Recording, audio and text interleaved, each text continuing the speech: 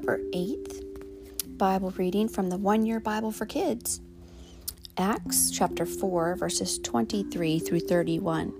As soon as they were freed, Peter and John found the other believers and told them what the leading priests and elders had said.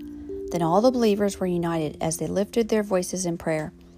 O sovereign Lord, creator of heaven and earth, the sea and everything in them, you spoke long ago by the Holy Spirit through our ancestor King David, your servant, saying, Why did the nations rage? Why did the people waste their time in futile plans?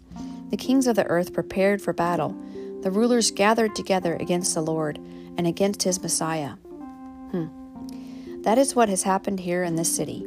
For Herod Antipas, Pontius Pilate the governor, the Gentiles, and the people of Israel were all united against Jesus, your holy servant, whom you anointed. In fact, everything they did occurred according to your eternal will and plan. And now, O Lord, hear their threats and give your servants great boldness in their preaching. Send your healing power. May miraculous signs and wonders be done through the name of your holy servant Jesus. After this prayer, the building where they were meeting shook, and they were all filled with the Holy Spirit, and they preached God's message with boldness. The commentary says, soon after the believers prayed, God shook the building they met in and filled them with the Holy Spirit. The believers then preached God's message with boldness. God wants us, like those first believers, to speak boldly about his Son, Jesus. We should not let threats or peer pressure stop us from speaking out for him.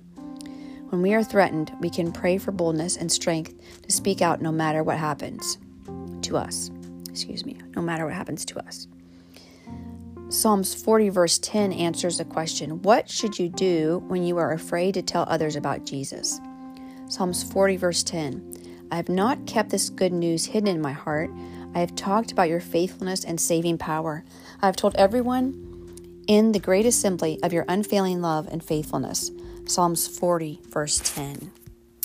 That was a short little reading today from the Word of God. Thank you for joining me. I'll see you next time.